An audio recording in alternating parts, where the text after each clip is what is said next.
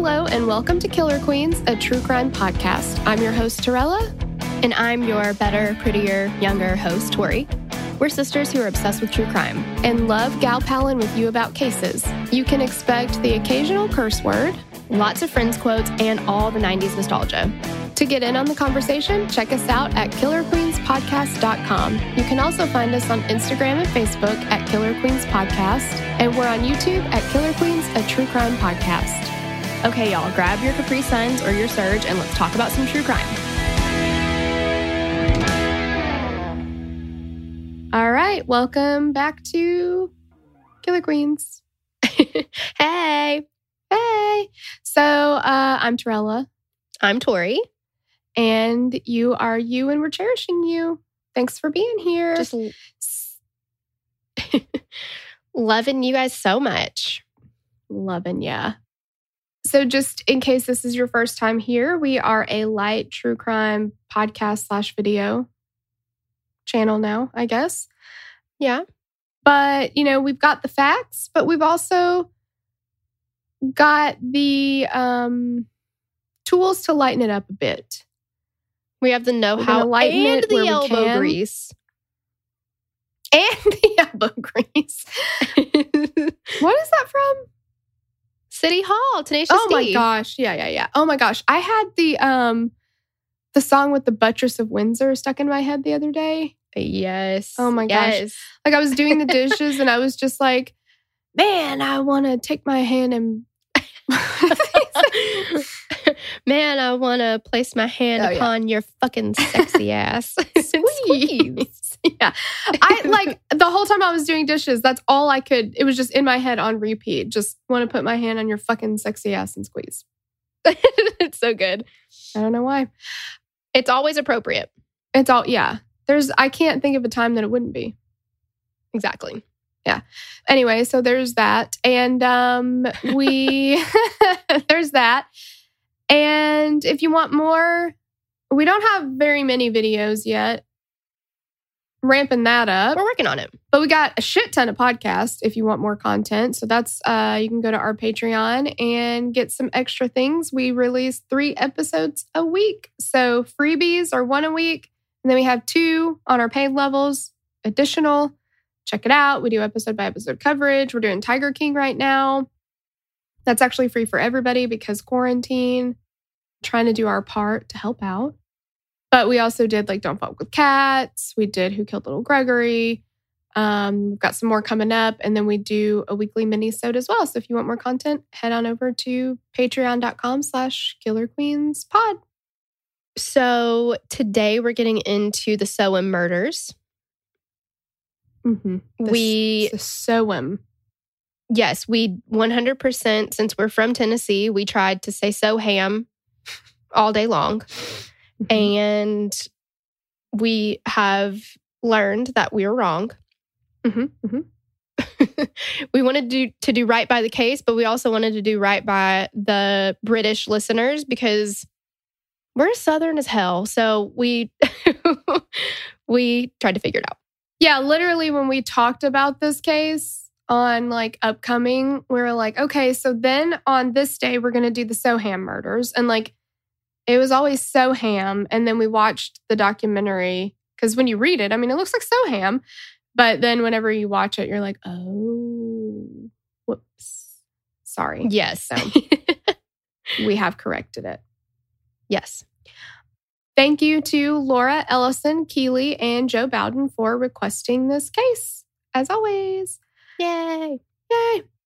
On August 4th, 2002, in Soham, in Cambridge, sure. Yes. So Soham's the neighborhood then. Yes. Soham's the neighborhood, yes, I think, or the town. It's maybe a suburb of Cambridgeshire, which we would have said Cambridgeshire. Yeah. Yeah, luckily that was pronounced for us as well, too. I said as well, too. That's too much. It's either as well or too. But yeah, it always reminds me of that movie with Winona Ryder and Adam Sandler where they're like Winchesterton Fieldville. But I feel like in Britain it would be Winchesterton Fieldvilleshire. Yes. You got to have the sure on the end of it. Exactly. I'll kick your ass from here to New Glockenshire. Exactly. Okay, so 10-year-olds Holly Wells and Jessica Chapman were at a barbecue with Holly's family. The girls decided to take a walk to a nearby store to buy some candy, but they didn't tell Holly's parents. Around 8:30 p.m., Holly's parents went upstairs to check on the girls, but they weren't in the house, and Holly's parents immediately called police. Holly and Jessica were sweet and well-behaved girls who loved their families. They would have never run off. And they're only 10 years old. 10.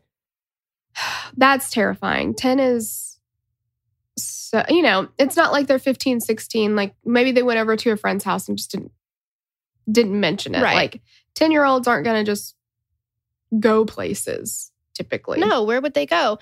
Yeah. And they really, in the documentary that we watched, they show a picture of them from the morning or the day that, like an hour and a half before they disappeared. And they are so sweet and just so young. It's so sad. Yeah, for sure. And they're wearing Vodafone shirts, which I think when I used to work at Verizon, at that time, Vodafone was the Verizon in the UK. So they're just, I don't know. It's like, you're little, you wear like your dad's work shirt all the time or like, whatever, like you have your own from it. I don't know. Like Ben loves sleeping in my Christian brother shirt. So it's like, he's like, I want to wear dad's work shirt, but yours. I'm like, okay. And he like loves wearing them to bed. But it's like, I don't know, just a little kid thing. By the next morning, a full-fledged search party was assembled with police from 3 forces as well as hundreds of people from the community. Soham at this time was a small village where everyone knew everyone else, so the community came out in support of the Wells and Chapman families. Police searched for days and never gave up hope that the girls would be found alive. Were they lost in the nearby countryside? Or the worst case scenario at that time was, and I think in this situation you have to think this, were they abducted and they're just being held somewhere? Because the hope obviously is that they're alive. Right. You don't want to can't even let that enter your mind. Yeah, exactly. But on August 17th, 2002, the burnt remains of 2 young girls were found near Lake and Heath Air Base, about 10 miles from the last place the girls had been seen, which was near the home of their classroom assistant teacher, Maxine Carr. This is known as their last location because the media, in their search to find the girls and answers, had interviewed the caretaker for Soham Village College, who was also the boyfriend of the girls' teacher assistant, 28-year-old Ian Huntley. Huntley and Carr had only moved to Soham in 2001 as a way to outrun Ian's past, which nobody in Soham knew about. And he immediately was like, yeah, I'm the last person to have seen them alive or seen them. Basically, even before they were found. Yeah, but he was very proactive about getting in there, trying to search for them. Like he made it sound like he was really, really interested in their safe return.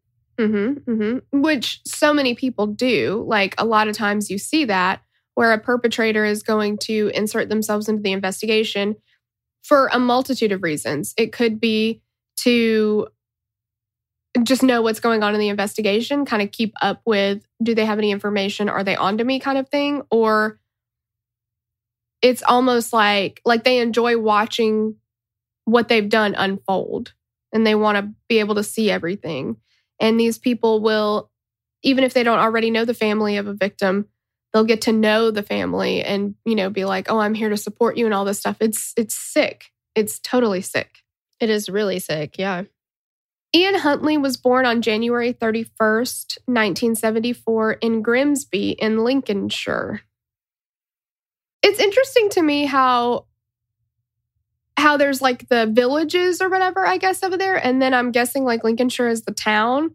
Because like here, it's just like in our town, like even in Nashville, you wouldn't be like, this person was from East Nashville like you don't talk about the neighborhoods here, I guess. It's just like Nashville as a whole. He had a terrible time in school and was bullied frequently. Dr. Elizabeth Yardley from Britain's Most Evil Killer episode said that Ian was the odd man out and he had a lot of shame about this bullying and isolation.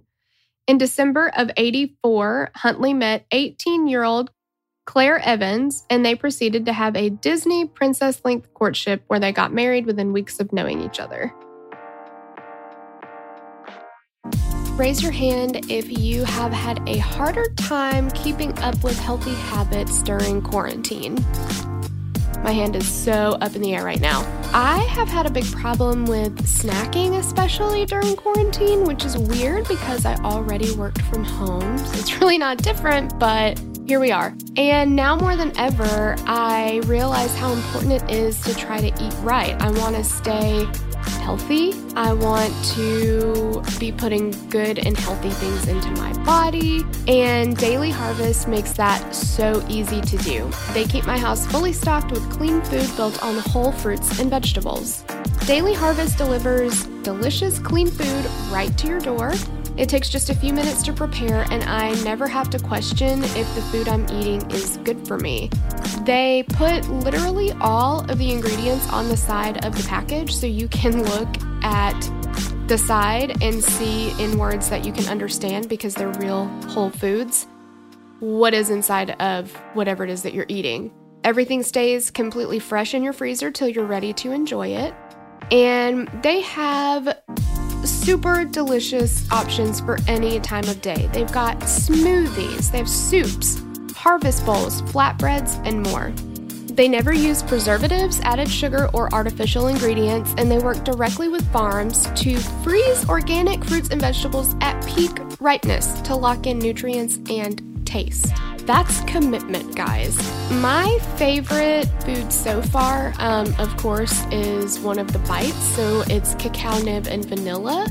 And also, I didn't know this until I looked it up, but cacao is the raw bean that cocoa is made from. So cocoa is that bean roasted, and cacao is minimally processed and doesn't have a lot of additives to it. The more you know. The cacao nib and vanilla bites tastes like chocolate chip cookie dough, and it legit tastes like cookie dough. My 4-year-old son thought he was eating chocolate chip cookie dough. He had no idea he was eating chickpeas, pumpkin, coconut. He had no idea he was eating good stuff for him.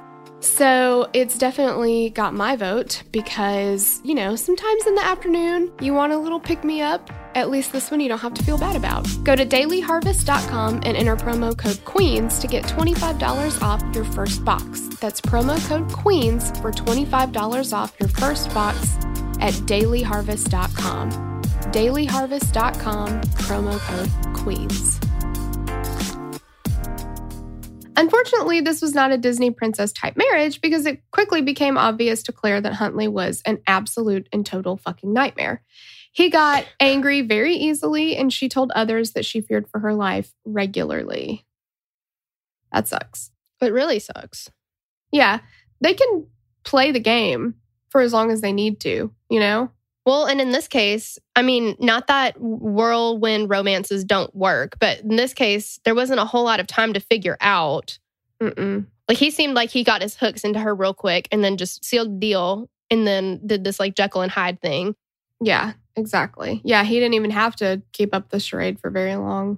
That sucks. Dr. Yardley said that Ian Huntley was incapable of maintaining a relationship, which is why he moved so quickly. He would whine. Oh, and thank you to Sloan for researching this. So, yes. She's pulling a Kevin reference from The Office. She said he would wine, dine, and 69 them, but lock them in so that he could stay in control. So Claire began an affair with Huntley's little brother, Wayne. Hits close to home. That wasn't exactly a secret, and attempted to divorce Ian. That's some Jerry Springer, Geraldo Rivera shit. Right? Like, but also, do you remember when we did the backpacker murders in Australia? His name was Ian too, right? Ian, why am I forgetting his last name? I don't know. I know it's Ian. I forget his last name. But he was like, wasn't it either him that was like in love with his brother's wife, or his brother's wife was in love with him, or there was like something like that going on in that family too, which they had like I think he was in love with his brother's wife. I think so. Yeah, it was something like that. Yeah. What's up with? There's something there. There's a trend. I don't know what it is. I'll have to run some numbers. We'll see what happens. Huntley, being the upstanding guy he is, refused to grant the divorce in order to keep Claire and Wayne from being able to make their relationship official. Despite refusing to grant the divorce to Claire, 24-year-old Huntley fathered a daughter with a 15-year-old girl in 1998. Also in 1998, Huntley was charged with burglary and rape of an 18-year-old girl, but both cases had to be dropped due to lack of evidence. He had a busy year. Yeah, a very busy year. This is one of those cases, you know, there's some cases that like the person doesn't have a strong criminal history and things happen and maybe it's like their first go of it and like whatever, but this is one of those situations. It reminds me of Wesley Allen Dodd, where he slipped through the cracks over and over and over and over. Like, had any of this stuff been caught, these two girls would be alive. Like, it's infuriating. Oh, for sure. In 1999, Huntley finally granted Claire the divorce she wanted as he continued to creep on underage girls.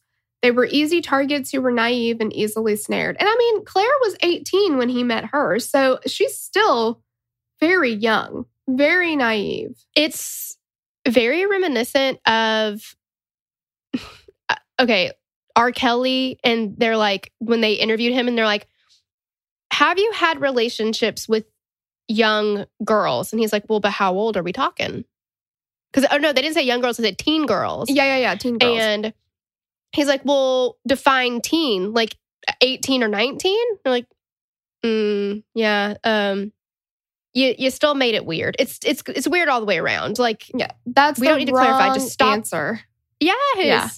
I mean, I guess technically, if he'd said, no, I'm not into teen girls, and then somebody came up and said, well, didn't you date this girl and she was 19? He'd be like, well, yeah, technically, but you know, whatever. Like, she was of age. Like, I guess you could get him on that, but still, it's still creepy. Like, he's fucking old as hell. So if somebody is asking you, are you into teen girls? Maybe just say no. Yeah. Because you shouldn't be. You should be into women, not girls. Yes, exactly. Weird. It's very weird. He became known in Lincolnshire for his pedophilic criminal ways, but Jeffrey Wansell, an author and journalist, called him an insignificant little man who on the surface wouldn't say boo to a goose. Geese are mean. They are so mean. I don't think you want to try and scare one of those. They're going to get you. Yeah, I wouldn't say boo to any goose. I swear. Like, they are mean as hell. One time, there was a goose outside of my dad's work, or our dad's work. And I was like, Dad, there's a goose out there. And he was like, go give it a kiss. And I was like, hell no. Because that goose is going to eat my face off. Yeah. I know. Exactly. They're so mean. They're super mean. Wansell said, I don't know how to say his name, whatever. That Ian had no conscience and just did whatever he wanted to do. In February of 99, Huntley met 22-year-old Maxine Carr. I'm honestly surprised he went with somebody who's over 21. Yeah, I know. It was like, that's a different approach for him. Mm-hmm. In true Ian Huntley style, they dated for 4 weeks and then they moved in together. Wow. He's like a granny chaser at this point. Right. 22. God. Huntley is a narcissist, and Maxine was young and easily persuaded. She found him interesting, and she didn't seem to catch on to or acknowledge his violent ways the way his ex-wife had. Dr. Yardley said that Ian Huntley had a well-rehearsed script, and he says what women want to hear. So poor Maxine Carr was an easy target as well. I mean, that's the thing, like, about people like that, too. There's plenty of narcissists running around out there that get into relationships and maybe they're not physically violent, but any type of woman or person can be persuaded by these people. It doesn't matter how smart you are, how successful you are, like all of this stuff. They find your weakness and they're good at what they do and they get in there and then they're especially great gaslighters and make you feel like everything that you have a concern about is your own deal. And like you're blowing it out of proportion. It's not that big of a deal. Mm-hmm. Yeah. And that, and if you believe that somebody honestly like loves you and cares about you and you love and care about them, like it's definitely harder to see that stuff. It's, and they do it on purpose. Like they're horrible people to do something like that. Well, and if you are the kind of person, unless you are incredibly, maybe, I don't know if paranoid's the right word, but if you're kind of on guard, you take somebody for their word. If they tell you something, you're like, well, I mean, this is all I have to go off of. Why would they lie to me? Like it's, until you catch them in something like that, it's hard to see it. Right, exactly, yeah. Because you don't have a reason not to trust them. Finding the perfect present for mom is tough, especially if you don't have the luxury of celebrating Mother's Day together in person because quarantine. And look, how many bracelets with your birthstone does your mom already have? There's nothing wrong with jewelry for Mother's Day, of course, but what if you got her something so thoughtful and so different she would never even expect it? Storyworth is a fun and meaningful way to engage with your family, especially with relatives you might not get to see often. It's totally online, and it helps your loved ones share stories through thought-provoking questions about their memories and personal thoughts. It's the gift of spending time together wherever you live. So here's how it works. Every week, Storyworth emails your family member or whoever it is that you send this to different story prompts. So questions you've never thought to ask, like what have been some of your life's greatest surprises and what's one of the riskiest things you've ever done? The first question that it is asking me, because we're actually doing this for my kids this year, is what were my grandparents like growing up? And my kids didn't get to meet most of my grandparents because they all passed away before they were born. So it's really cool that I kind of get to share that with them, even if they wouldn't think to ask me themselves. So the way that it works is the person gets the prompts and they answer the questions. And then if you want, you can get an email when they answer it so you can read them as they're doing it. But you can also leave it all a surprise.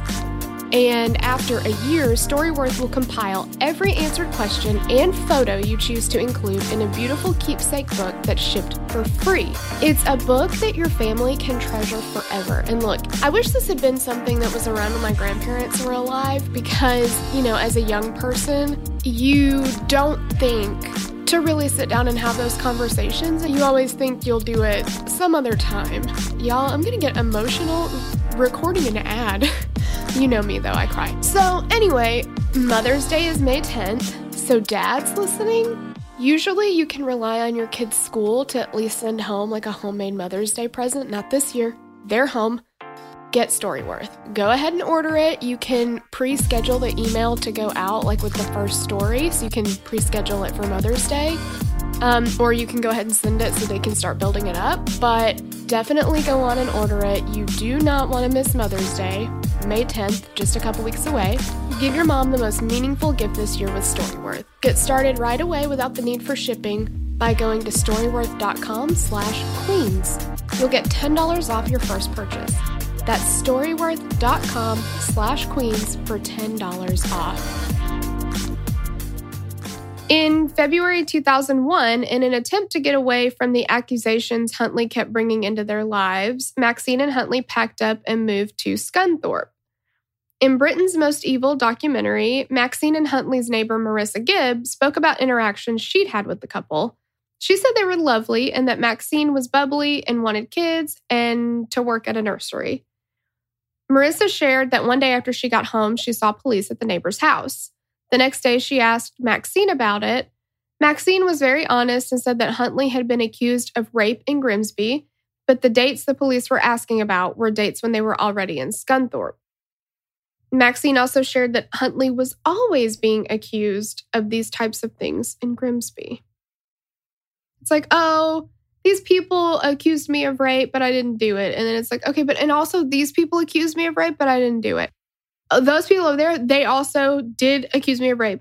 I did not do that. Like, how many accusations are you going to say are just straight inaccurate? Like, well, yeah, why would strangers or people, why would they continue to lie about you? And I feel like it's like Cat Williams said, like, people don't say that kind of stuff about you for that long for it to not be true. Like, come on. That's right. Cat Williams, very wisdomous. Marissa also told the story of a time she went over to their house for coffee with Maxine. Huntley was away at work and the two women were sitting at the table drinking coffee. Marissa put her coffee cup down on the table and an instant later, Maxine had already picked it up, bleached the table, washed the cup, and was putting it away. Marissa said she thought Maxine just had OCD until Maxine told her that Huntley didn't want people in the house and Marissa was not allowed to tell him that she'd been there. Whoa. Marissa even said she knew Huntley could get violent because she had seen the two have altercations in the kitchen through her windows. She said that she'd seen him back her into a corner and was screaming at her. Later that year, Maxine, and okay, she doesn't go into it here, but because in that documentary, Marissa talked about it, didn't she? Like a situation where she said she heard Maxine screaming like, that hurts me or something like that. Well, yeah, he was attacking Maxine. And so Marissa went and took Maxine out of the apartment and brought her to her apartment and was like, look, because wherever she was from, and I can't remember the town, I'm so sorry, but wherever she was from, maybe Scunthorpe, or no, they're in Scunthorpe at this time. Yeah. Wherever she was from, she was like, the train fare's not that much. I will give you the train fare just to go back home, but just don't go back to him. Yeah. And then the next day she was right back with him. Yeah. And then later that year, Maxine moved with Huntley to Soham. So he decides to leave because I'm sure he's racking up accusations here. He's like, it's time to go. So they moved to Soham and Maxine moved with him. She was going to be working at St. Andrew's Primary School as a teacher's assistant, and he got a job at Soham Village College as a caretaker. His job came with a cottage for them to live in. When they moved, Marissa spoke with Maxine and let her know that if she ever needed to leave, Marissa would bring her brother and they would come get her. Like, you do not feel like you're stuck. You have somewhere to go. Mm-hmm. But then on Sunday, August 4th, 2002, Holly and Jessica disappeared.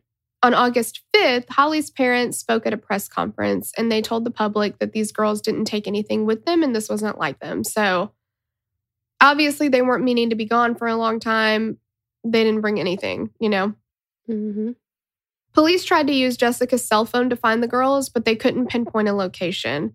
They also set up a headquarters at the girls' school, and they talked to everyone who has had contact with the girls. They're searching for Holly and Jessica around the clock, and the community is just as vigilant. So the search goes on for a week, and then it goes on for 2 weeks almost. And then on August the 15th, 11 days after the girls disappeared, Sky News decided to retrace the girls' last movements. They interviewed the last person to see them, which was Ian Huntley. Huntley was, as we said, the boyfriend of the classroom assistant in Holly and Jessica's classroom, Maxine Carr. So there's definitely a connection there. Well, and I know that police were kind of under fire because they didn't really get at this case as quickly as they needed to. Like, there's a small window of opportunity, it's like the first 48 or something, where that's where you get all of your information. That's where you need to hit it hard. And they should have been looking at Ian Huntley from the beginning because he's the last person who was known. I mean, he confessed and said he's the last person that saw them alive. Yeah, it wasn't like he was trying to hide that from anybody. He was almost shouting it from the rooftops, like, I'm connected. And people were like, well, I'm connected. That's great. We're going to keep looking. Yeah, just let us know if you see anything. Cool. Bye. Right. Yeah. Huntley told reporter Jeremy Thompson that he didn't really know the girls, but he saw them on August 4th around 6:15 p.m. when they stopped by his house and asked how their teacher's assistant was doing. Huntley reported that he told the girls that she wasn't great because she didn't get the job. Huntley said the girls asked him to tell Mrs. Carr or Ms. Carr that they were very sorry, and they walked off toward the library. Why in the world are they not talking to him more than this? In the interview, Huntley said, "It doesn't help the fact that I was one of the last people to speak to them. I keep reliving the conversation and thinking perhaps something different could have been said. Perhaps I could have kept them here a little bit longer and maybe changed events." What a piece of shit. Absolutely a piece of shit. But at that time, the police were viewing him as a credible eyewitness and not a suspect in any way, shape, or form. When you've got to rule somebody out before you can decide they're a witness and not a suspect, especially somebody who has no business hanging out with them. They went to your house and didn't tell anybody, and then they were never seen again. Right. And this, how old is he at that point? 24. He's older than 24, right? I mean, he's... Yeah. And he's in not his a 20s family and hanging out member. with 10-year-olds. Yeah. Yeah. There's no reason that they should be... It's not a normal thing for them to just go stop by their teacher's assistant's house, I would think. I would think that's crossing a line. It's inappropriate. Absolutely. Maxine also wound up on camera when she was interviewed about the girls. She commented that Holly and Jessica were good girls who wouldn't run away. She said she loved their families, and then she showed up a card that Holly had made for her on the last day of term. But after the interview was over, Jeremy Thompson and his boss were like looking back at it and thinking about it. And they realized that Maxine kept referring to Holly and Jessica in the past tense. That was the kind of girl she was. They were just lovely. They were just lovely. Like talking about them in the past tense. And they were like, that she knew that they were not alive anymore. Right. Yeah, that's pretty odd. Because if you are thinking that these girls are still possibly alive, you don't know where they are, they haven't been found, one would think that you would be using terminology like, they're great girls, just want to see them back, all this kind of stuff. But exactly, they were. The police also became suspicious of Huntley's excessive interest in the case. So 12 days after the disappearance, on August the 16th, police brought Huntley and Carr in for questioning. 12 days. Even if you just think he's a witness, why has he never been interviewed at the police station? If he's straight up telling you he was the last person to see them. Like, that's all you need. That's all you need. And police interview witnesses at the police station very often. It's not like he has to be under arrest to interview him there. Like, exactly. Yeah.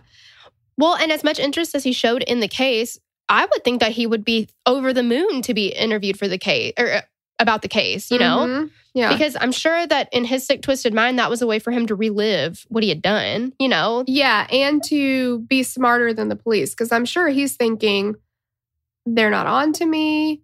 I'm answering these questions. Yeah, I'm answering these questions. And this is like a game for him. Like, look at how superior I am because they're too stupid to realize that I'm actually the person who's done this. Like, exactly. When the couple was at the police station being questioned, a forensic team was at their home and at Huntley's job. So they're finally jumping on to things. It was noted in the Britain's Most Evil episode that perpetrators can often insert themselves into an investigation and participate in searches because they want to admire their own handiwork, which we mentioned. Yes. Yeah. I didn't watch the Britain's Most Evil. After being questioned and held for 7 hours, the police released both of them because Carr provided an alibi for Huntley saying he was home with her. Oh, okay. But I can say anything I want to say. Does that mean that it's true? Like, right. Where's the proof? Yeah, let's talk about the word verification.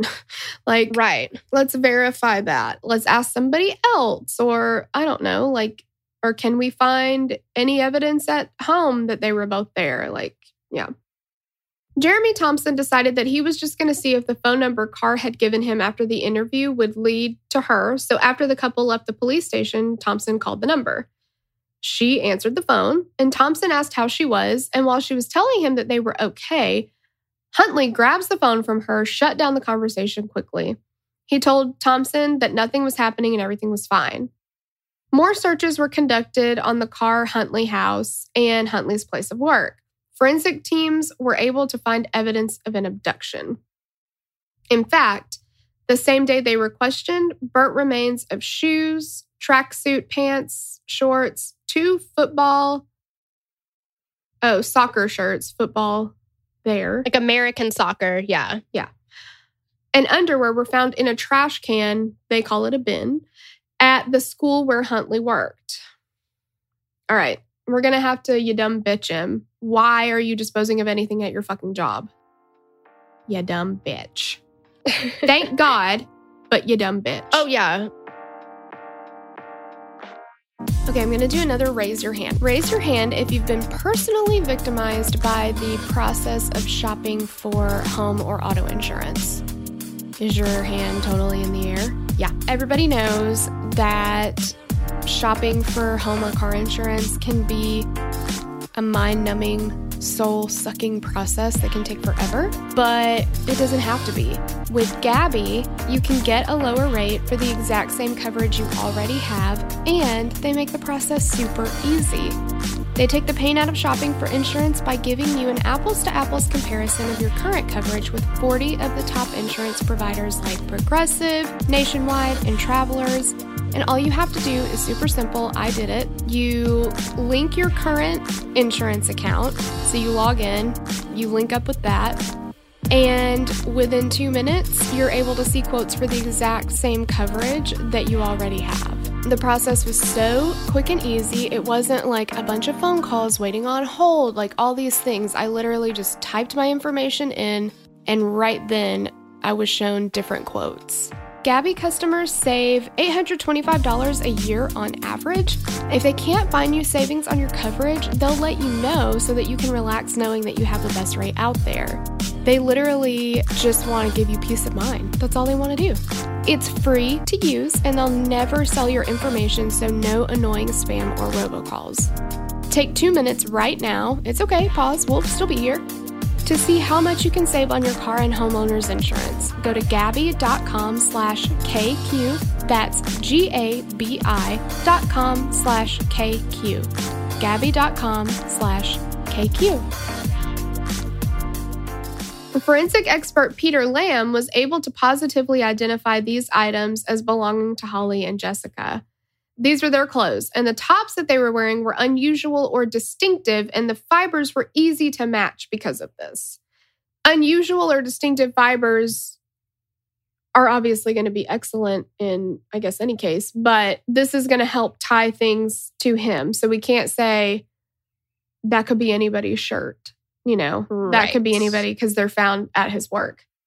And they had, I'm sure, like, if they just had an account of what their parents were like, oh, this is what they were wearing.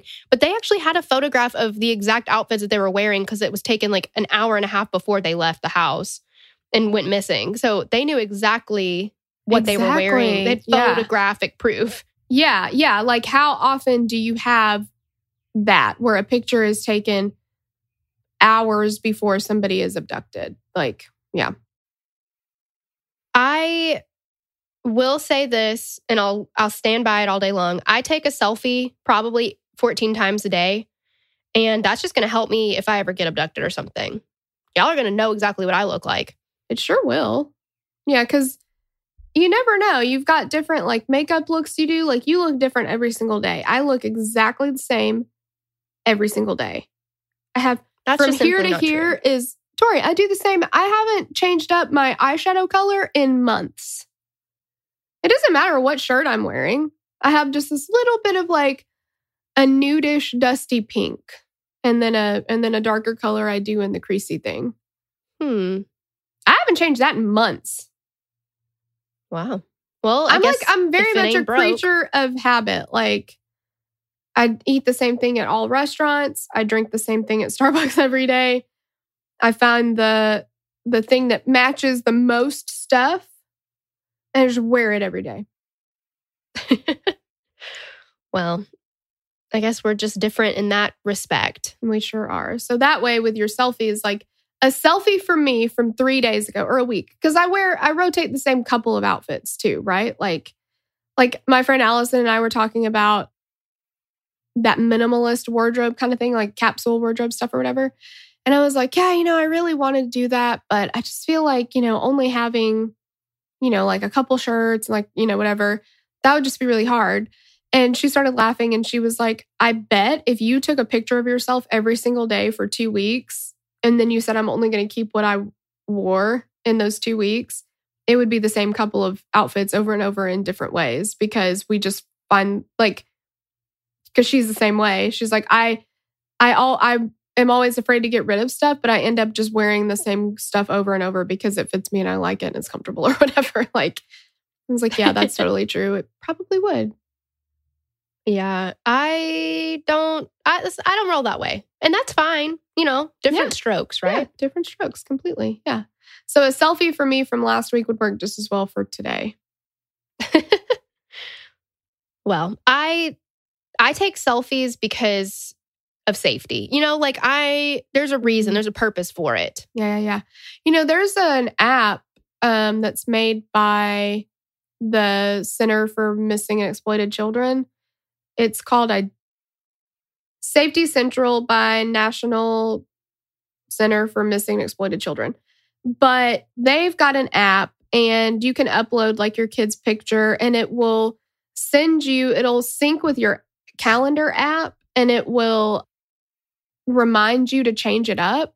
So change the photo in there or to update like their height, their weight, any of that kind of stuff. That's really smart because kids change so fast. Oh my gosh. Yeah. And it's supposed to be really helpful for in the very unfortunate event that your child goes missing, you have all the information right there. And it's supposed to just stay in your phone. Like it's not like it goes out anywhere, or I don't know, I would think it doesn't go out anywhere. But then that way they can, I guess their database has it and they can put out the alert, with all the updated information or whatever. So you could make an adult one where it's just like selfies every day. I think that's literally called Instagram, but sure. What if there was an app where you could upload pictures every different day? Hear me out. Exactly. And then maybe you could get likes or some people could like comment on them too, maybe? Yeah. And they could be like, looking good, cuz, Sure, yeah. Cool. Man, if I had a nickel for every time I heard that one. Exactly. Cool outfit. Okay, so yeah, thank goodness let's get down to business. Had that picture. Yeah. Yes. Fortunately, Huntley is not great at being sneaky, and Lamb found 5 human hairs with the burned items. They were checked against Holly and Jessica's hair, but they didn't match. They were checked against Ian's hair, and it was a match. So Ian Huntley and Maxine Carr were arrested the same day. And Sloan says Britain does not fuck around. They definitely win because this step alone would have taken days in the U.S. Ian was interviewed by the news on the 15th, interviewed by the police on the 16th, and arrested on the 17th with solid evidence. Yes. Well, good job, Britain. I wish they would have not maybe fucked around with a bunch of other stuff, but this is where we are. But they said that usually when somebody tries to cover something up, so usually you're going to burn something because you're trying to destroy evidence or whatever, that people actually end up leaving a lot more evidence when they do that because you're just adding the amount of times you're touching something or, you're just taking extra steps and you're creating more opportunity to leave behind stuff. And because the hairs were on top of the burnt remains, it's like the sequence that they had to have been left in means he had to have been there after they'd been burned. Like, don't take extra steps. Like, you're just messing yourself up more. Yeah, it leaves more room for a slip up or a mess up. So. Yeah, exactly. Yeah. Yeah. Thank God he did, though. Exactly. I'm always so glad that, like, you see something and you're like, that was such a dumb move and thank God. Thank God for it. But that's where we're going to stop part 1. So next episode, we'll go through literally, everything from their arrest forward, charges, trials, all of that kind of stuff, laying out all the evidence, and we'll find out exactly what happened to Holly and Jessica. Yeah. Well, thank you so much for listening and thank you for watching. Yes. And we'll catch you on the next episode. Yeah. And if you want part 1 immediately, then... You mean part 2?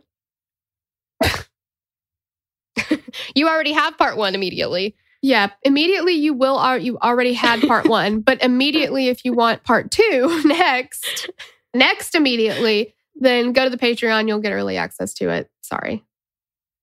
Yes. Thanks for that correction, Tori. You're welcome. All right. We'll see you next time. Okay, bye. Bye.